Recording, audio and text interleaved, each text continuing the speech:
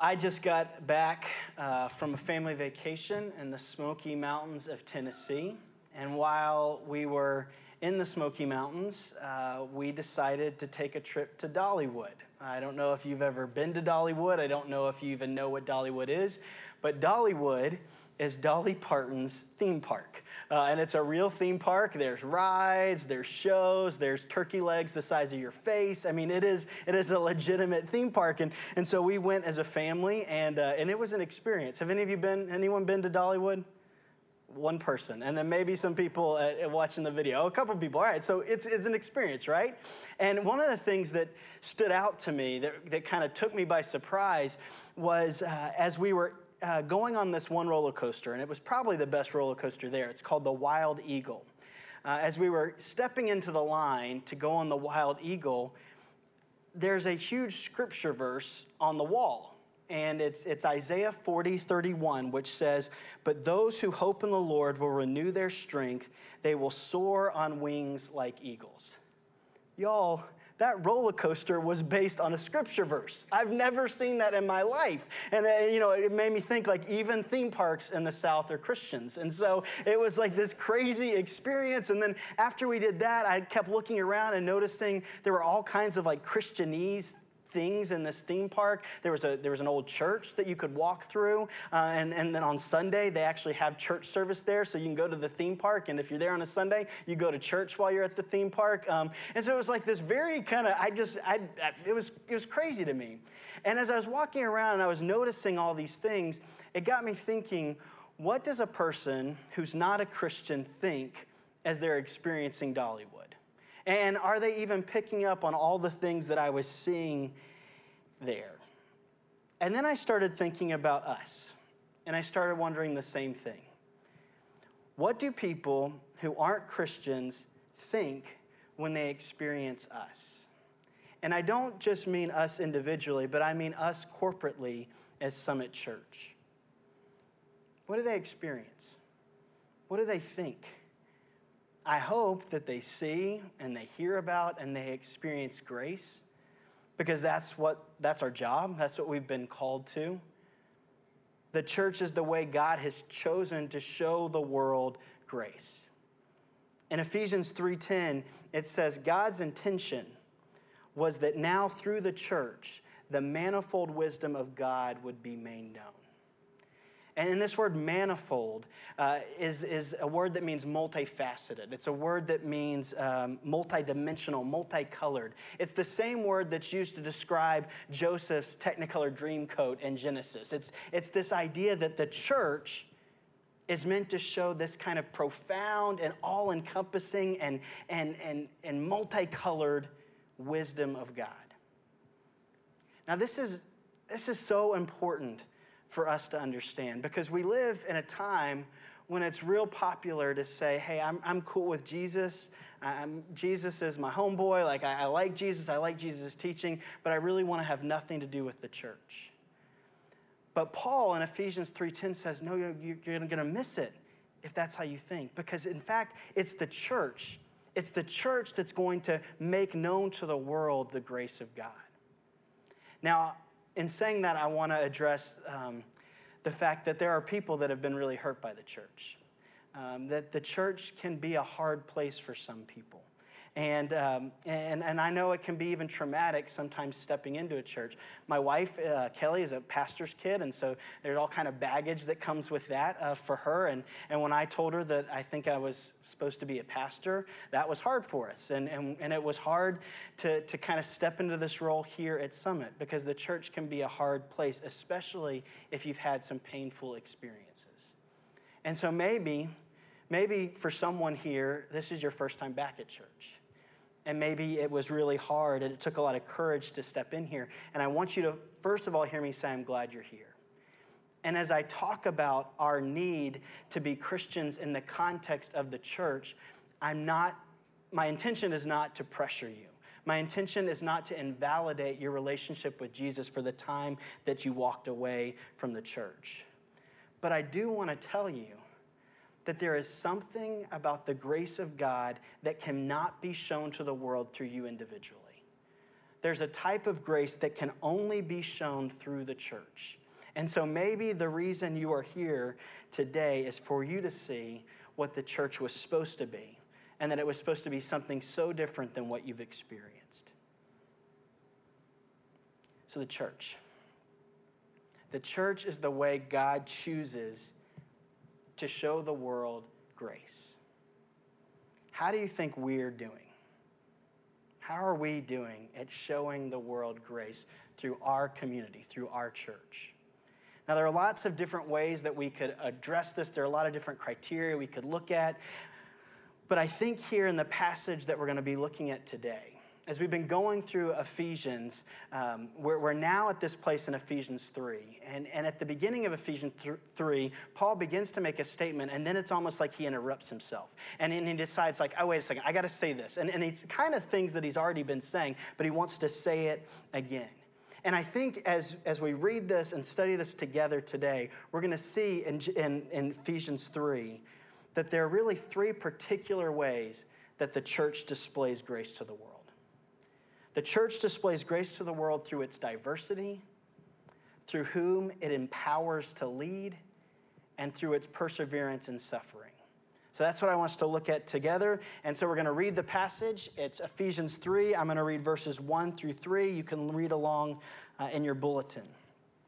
It says, "For this reason, I, Paul, the prisoner of Christ Jesus, for the sake of you Gentiles. Now surely you have heard about the administration of God's grace that was given to me for you. That is the mystery made known to me by revelation, as I have already written briefly. In reading this, then, you will be able to understand my insight into the mystery of Christ, which was not made known to people in other generations, and it has now been revealed by the Spirit to God's holy apostles and prophets. This mystery is that through the gospel, the Gentiles are heirs together with Israel, members together of one body, and sharers together in the promise in Christ Jesus. I became a servant of the gospel by the gift of God's grace given me through the working of his power. Although I am less than the least of all of the Lord's people, this grace was given me to preach to the Gentiles the boundless riches of Christ, and to make plain to everyone the administration of this mystery, which for ages past was kept hidden in God who created all things.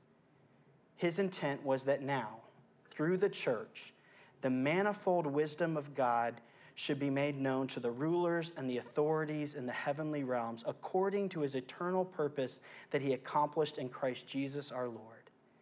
In him and through faith in him, we may approach God with freedom and confidence. I ask you, therefore, not to be discouraged because of my sufferings for you, which are your glory." This is God's word. I've become a pretty big fan of the musical Hamilton. And if you don't know what that is, it's a hip-hop rap musical based on the life of Alexander Hamilton, one of our founding fathers, also our first Treasury Secretary, and the man whose face appears on the $10 bill. And I'm a huge fan. I've listened to the whole soundtrack a crazy number of times. I've read the making of book about the musical, and I'm currently now listening to the audio book of the autobiography, or the biography of Alexander Hamilton, which is 700 pages, in which the musical is based on. So I'm a pretty big fan. And this 4th of July, Lee Greenwood, after many years at the top for me, was replaced with the Hamilton soundtrack on repeat. In fact, we were in the car several hours, maybe 20 hours over the last 2 weeks, and my kids now know all the words to all the songs. Prin sings along, who's 1, and I'm pretty sure that my baby boy that's going to be coming in a couple months is going to come out snapping, because there's a lot of snapping in the soundtrack. And so I'm a huge fan of it. And one of the reasons, and one of the things that I think is most profound and beautiful about this telling of our country's beginning is that it's told through a diverse cast.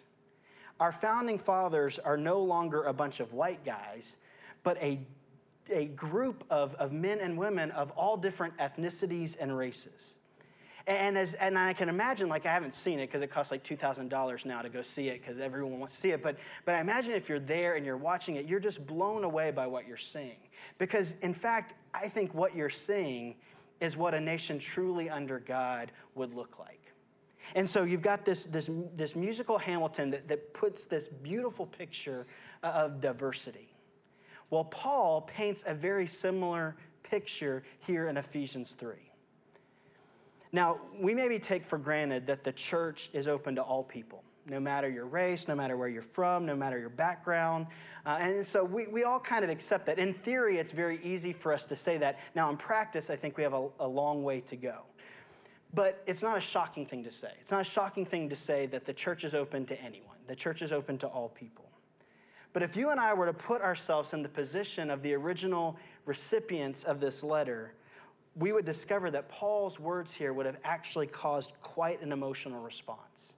In fact, the predestination that's talked about in the first chapter and the wives submit to your husband that's talked about in chapter 5 are not even close to the provocative edge that chapter 3 would have been for the original hearers. This would have been the part of the letter that when it was read out loud, people would have been like, whoa, wait, what did he say? Like it would have been the shocking thing that was being said. Paul writes here in verse 6, he says, this mystery is that through the gospel, the Gentiles are heirs together with Israel, members together of one body, and sharers together in the promise in Christ Jesus. There would have been an emotional, visceral response when that was read from everyone. There would have been a response from both the Jews and the Gentiles. The Jews would have objected that God would allow unclean people who had not kept the Mosaic law, the people who had lived in their eyes a very dirty or sinful or immoral life. And the Gentiles would have objected because it would mean they would have to enter into a relationship with a group of arrogant and pretty universally hated people, the Jews. Now, Paul must have known how controversial his words were, and he must have known the objections that would have come. And like a good pastor, he wasn't going to wait until Monday morning when he got all the angry emails. He was going to actually try to choose his words very carefully to make his point.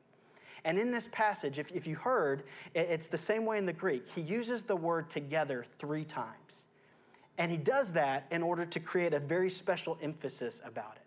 In those days, if you wanted to emphasize something, you doubled it. You said it twice. And if you wanted to overemphasize something, you'd say it 3 times. This is why in Isaiah 6:3 it says, holy, holy, holy is the Lord God Almighty. What that means is that his holiness is even beyond the holiness that we could comprehend. And so Paul here says this word together 3 times. And what he's saying is what God is building, the church, the kingdom that God is building, is about people coming together in a togetherness that you can't even begin to imagine. It's a beyond your comprehension kind of togetherness. So right here, Paul takes this word and he tries to shake the foundations of the traditional prejudices between the Jews and the Gentiles. They are heirs together. They are members together of one body. They are sharers together of the promises in Christ Jesus. That's what it says in verse 6. And this was God's plan. This has always been God's plan, and it's still God's plan. When God first came to Abraham in Genesis and he said, hey, Abraham, I'm going to make your offspring my people. He didn't do that so that they would be special, so that they would be the only ones that received the blessing of God. He said, no, I'm going to bless you, and you're going to be my people so that your family can be a blessing to the rest of the world. So that through you, I can begin to restore everything that has been broken and lost because of the fall. See, the church is a movement in that direction. What God started with Abraham. And the church, not a Broadway musical, should be the best example of this. So are we willing to do the difficult work of pursuing diversity? Are we? N.T. Wright, the theologian, when he's writing about this chapter, he wrote this. Listen to this. He says, we And he's speaking of people in general. He says, we always tend to create societies and social structures in our own flat, boring image, monochrome, uniform, and one-dimensional. And at our worst, we marginalize or kill people or groups who don't fit our narrow band of acceptability. The church is to be, by the very fact of its existence, an announcement to the world that there's a different way to be human. Is that what we are? Are we an announcement to the world that there is a different way to be human? Where's our divide? Where do we have dividing lines? Now maybe our divide isn't so much about Jews and Gentiles, so where is it?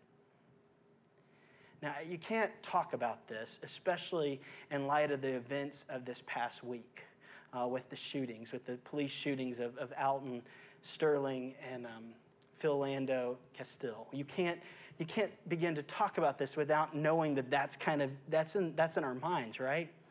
And I, as I've been praying through and thinking about this passage and what God's calling us to, I'm nervous because I think there's all kinds of landmines in having a conversation like this, but it's something we need to start talking about, and it's something that I hope will continue in our Connect groups this week, that we begin to really talk about and try to figure out where are the dividing lines and how do we move towards reconciliation.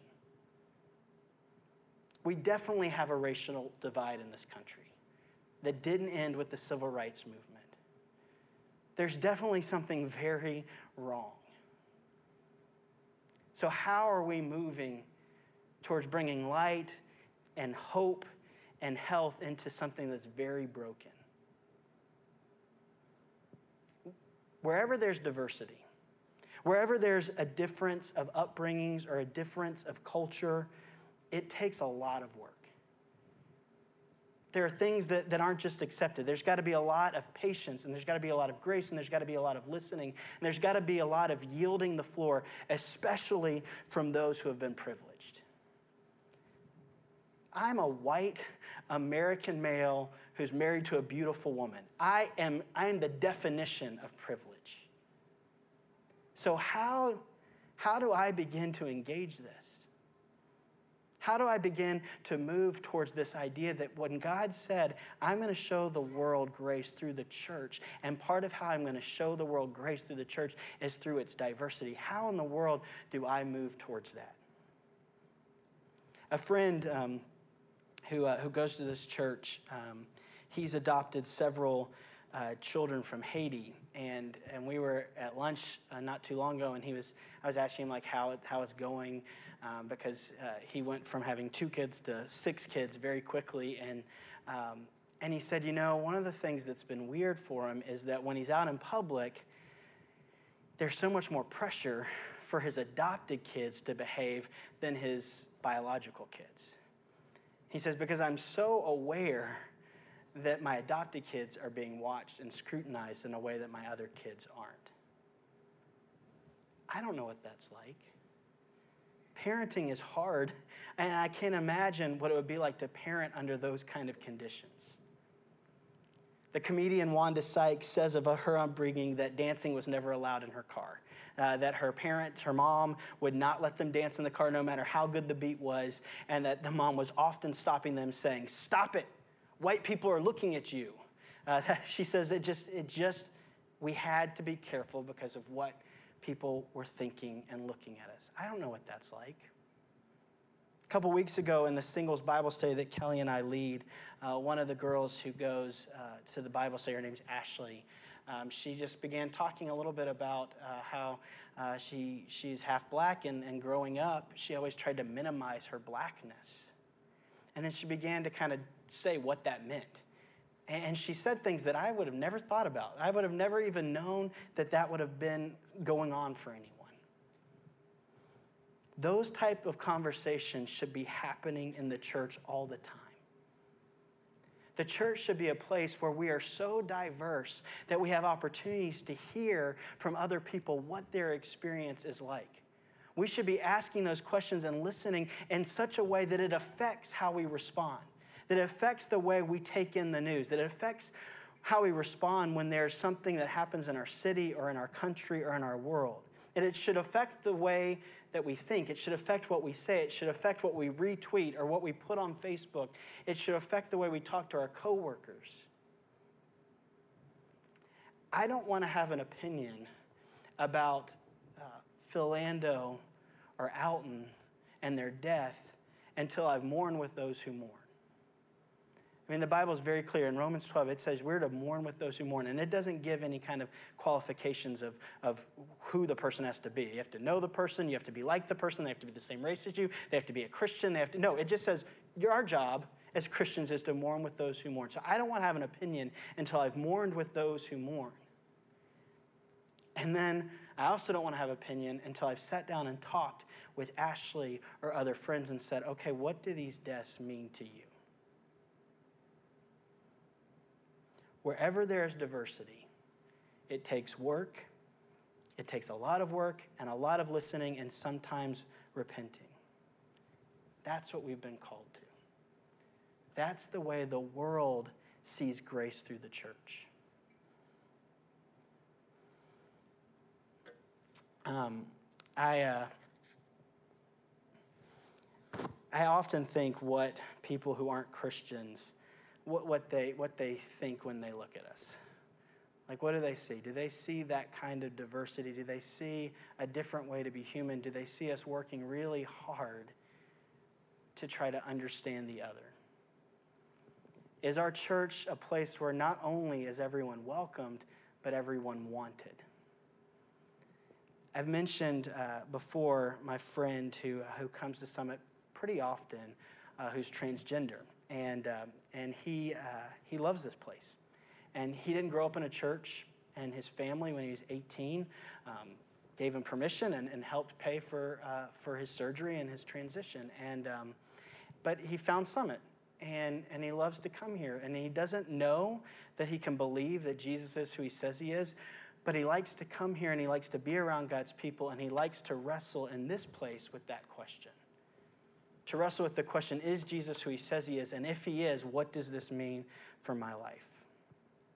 Now more than ever in our city, we need to be people that are pursuing people who have often not felt welcome in church. But I don't think our job is just to welcome them. Our job is to want them because God wants them. Because through the gospel, we're told that those who are on the outside become heirs with us together, become members together of one body, become sharers together in the promises that are in Christ Jesus. How are we doing as a church with that? So that's the first question we have to wrestle with and ask ourselves. The next one is, who have we empowered to lead in our church? And how does that show the world grace? When Paul writes the word mystery, he's not meaning a secret that's being withheld. Rather, he's talking about the plan of God that God had to reveal because you and I would never discover it. We would never come up with it on our own because it's so counterintuitive, it defies our reasoning. And when Paul talks about mystery, he links it with the word grace. He uses the word grace 3 times in the passage in the Greek, and then he also links it with the word gospel. Because you see, the gospel of grace, our salvation by grace, is the great mystery. It's the counterintuitive plan of God that we would never have thought up, we would never have reasoned our way to. The 10 Commandments are never called a mystery in the Bible. Why? Because we could have come up with them. Right? If you think about it, like, everyone could come up with the fact that it is better if I don't kill someone. It is better if I don't commit adultery. It's better if I don't steal. Like, we know that's a better way to live. The golden rule is never called a great mystery. Do unto others as you shall have them do unto you. And the reason is, even though Jesus did say it, he said it in the Sermon on the Mount, every single religion in the world has some form of the golden rule. It is not exclusively a Christian thought. But the gospel of grace is. See, the gospel is not that you live a good life, you obey the 10 Commandments, you live by the golden rule, and then God will bless you and he'll hear your prayers, and one day he'll take you to heaven. That's not the gospel. The gospel is that the Son of God came to earth and lived the life that you and I were designed to live, that we were created to live, that we haven't lived, and that he died the death that we deserve for our disobedience in our place. The gospel says that we can be justified before a holy God, a holy, holy, holy God, a holiness beyond our comprehension, so that we can be seen as righteous in his eyes. 2 Corinthians 5:21, God made him, Jesus, who knew no sin, to be sin, so that through Jesus, through believing in him, you and I might become the righteousness of God. And although as followers of Christ, you and I are being transformed more into what God had in mind when he thought us up, we still got a long way to go. I was having coffee with a guy this week who told me, he said, hey, you know what? I think you're a lot less arrogant than you were 3 years ago when you started here. And that was the best thing I heard all week. I was so excited. I was like, that's great. I hope that's the case. I want to be getting better. But let's be honest, I'm kind of proud of that compliment, right? Like, I feel really good about it. I wanted to share it with y'all. So we're still sinful and we're not perfect, but what the gospel of grace tells us is that we can be both a sinner and loved by a holy God, and that can happen at the same time. That's crazy. That's counterintuitive, and it's a mystery. That while we were still sinners, Christ died for us. And that while we keep sinning, we are still loved because Christ died for us. 1 John 2, verses 1 and 2 says, don't sin. But if you do sin, know that you have an advocate with the Father, Jesus Christ, the righteous one. He is the atoning sacrifice for our sins, and not only for our sins, but the sins of the whole world. So what does that have to do with who's empowered to lead? Well, Paul says in verse 8, although I am less than the least of all the Lord's people, this grace was given to me to preach to the Gentiles the boundless riches of Christ. Now, I don't know how you can be the less of the least. Paul is being hyperbolic there, but he's not just being that. And we know that in a letter written probably much later than this one, in a letter that Paul wrote to a young pastor, Timothy, as Paul knows that his time on earth is coming to an end, he says in 1 Timothy 1:15, he says, I'm the chief of sinners. See, Paul does not leave the work of God's grace in the past, but he brings it right into his present. Even on his deathbed, he is proclaiming his need for grace, and that's it. That's why he can lead. The church is the way God has chosen the world to show the world grace, and one of the ways that happens is through the people who lead who are humble and repentant. You don't have to be a scholar. You don't have to have read through the Bible in a year. You don't have to know everything the Bible says. You can be the chief of sinners and be empowered to lead in the church. Some of you have been waiting to take a step into some form of leadership, maybe starting a connect group, maybe being a leader in base camp or in student ministries. Maybe you've been waiting to kind of take a step in starting some kind of service project or a nonprofit, and you're waiting for that moment when you achieve some level of Christian excellence. Do you repent? Do you know how to admit your weakness? Do you know that you have been saved by grace? Do you know that it's all grace? That's it. If you know that, let's empower you to lead. See, when the church looks at those who are leading in the church, they should see all kinds of people leading who by worldly standards should not be leading. People who don't have what it takes. People who don't have the it factor. People who don't always get it right. People who maybe look weak and broken. See, when we become followers of Christ, every one of us is empowered into leadership. And lastly, our perseverance during suffering shows the world grace. Paul says in verse 1, "For this reason I, Paul, a prisoner of Christ Jesus, for the sake of you Gentiles." And then he ends the section in verse 13 by saying, "I ask you, therefore, do not be discouraged because of my sufferings for you, which are your glory."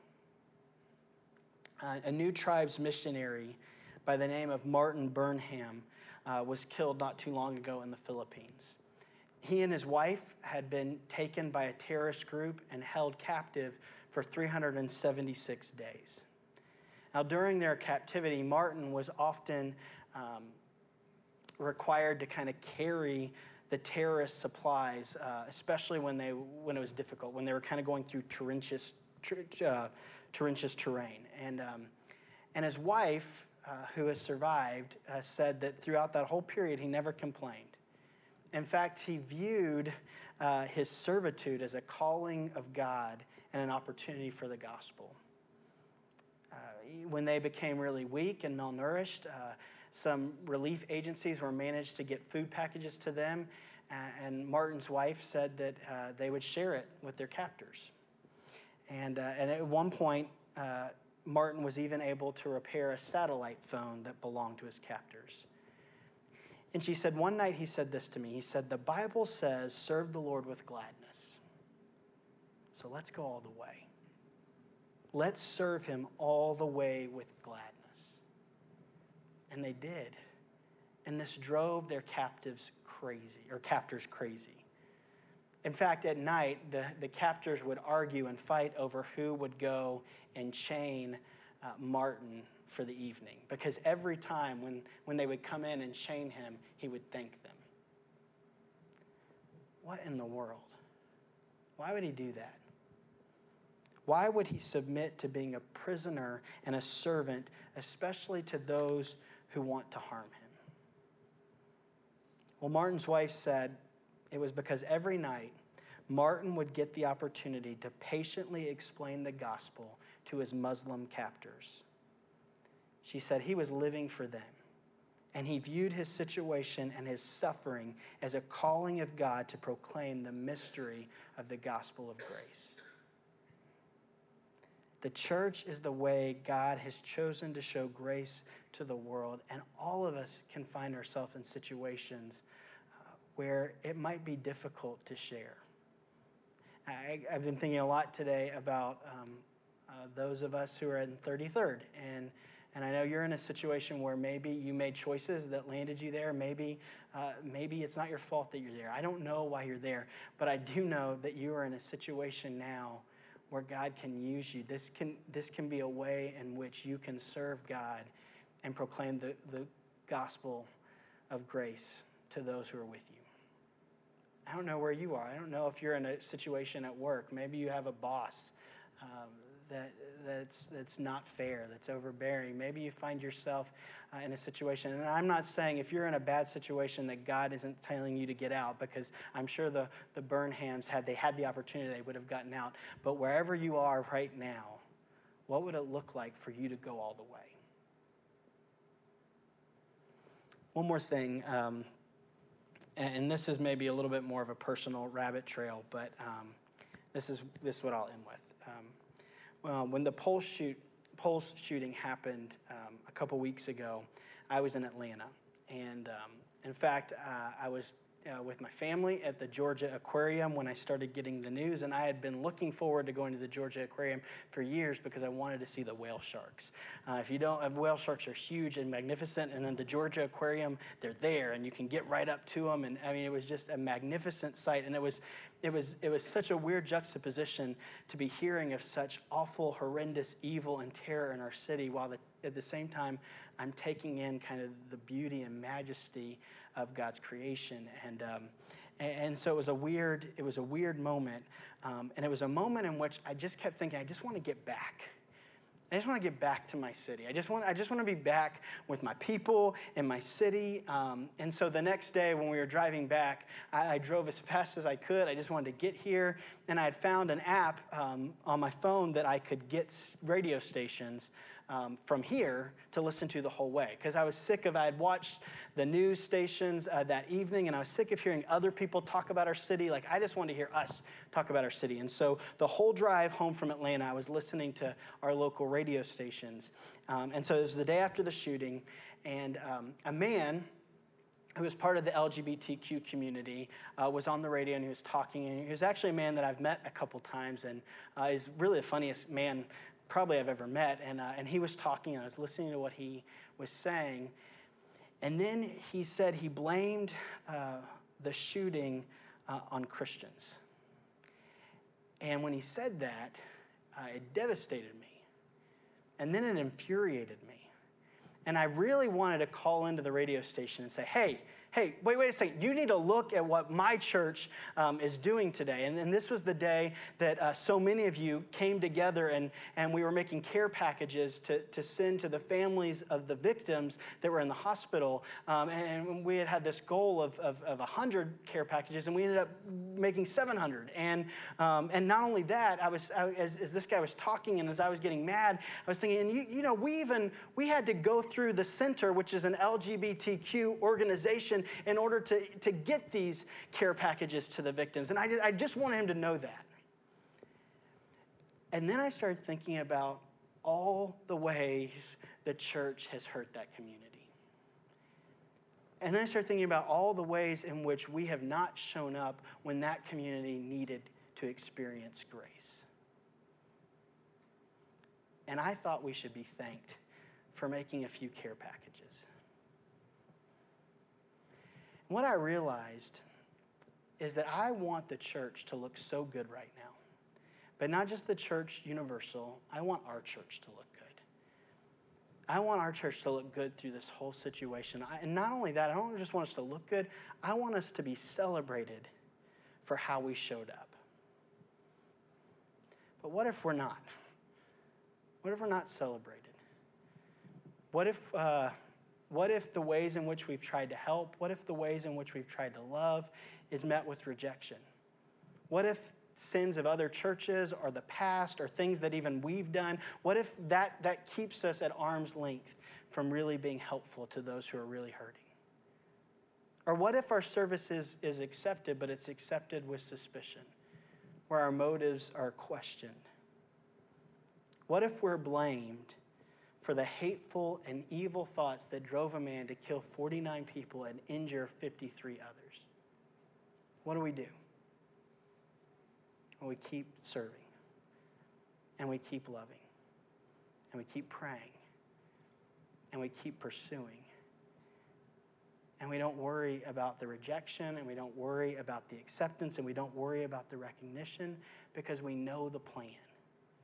We know that the plan has always been, from the very beginning, we know that God wants people from every tribe, tongue, nation, and orientation. We know that you and we know that we have never locked eyes with someone who doesn't matter to God. And nowhere is that more clear than at the communion table. When we come to the communion table, we see a God who wants us. We see a God who, even though we're so different from him, even though we constantly choose differently than what he wants for us, even though we want independence from him, even though we want nothing to do with him, even though, in fact, we want him dead, he still wants us. At the communion table, we see and we remember that he gave his life to get us. And that there are so many people in our city right now who don't know that. And the way in which God wants to make that known is through the church. So what can we do? I hope, as I've kind of brought up these three things, that this is something we continue to dialogue and wrestle with. And like I said, in your Connect group this week, begin to talk about it. Because the way our community experiences through the church is through us individually, through the relationships that we have outside these walls. And I'm really hopeful about what God can do through us. Let's pray. Father God, I thank you that you have called us together to be a display of your grace. And Father, there's so many places where we've fallen short. There's so many places where we haven't done the hard work of pursuing diversity. There have been so many places where we've stepped away from taking a bold step into leadership, or we've kept others from stepping into leadership because we're worried we haven't got it all right, when in fact we just have to admit our sin, and we just have to see ourselves as being sinners saved by grace, and that is where the power lies. And Father, there are times in which we haven't persevered, where we've only done things for the sake of recognition. We haven't persevered knowing that ultimately your glory will be revealed. So Father, convict us where we need to be convicted, and encourage us where we need to be encouraged. But Father, thank you that through all of this, we can rest in the truth of what Jesus has done for us. We can breathe in Jesus' grace so that we can share it with others. And it's in Jesus' name that we pray all these things. Amen.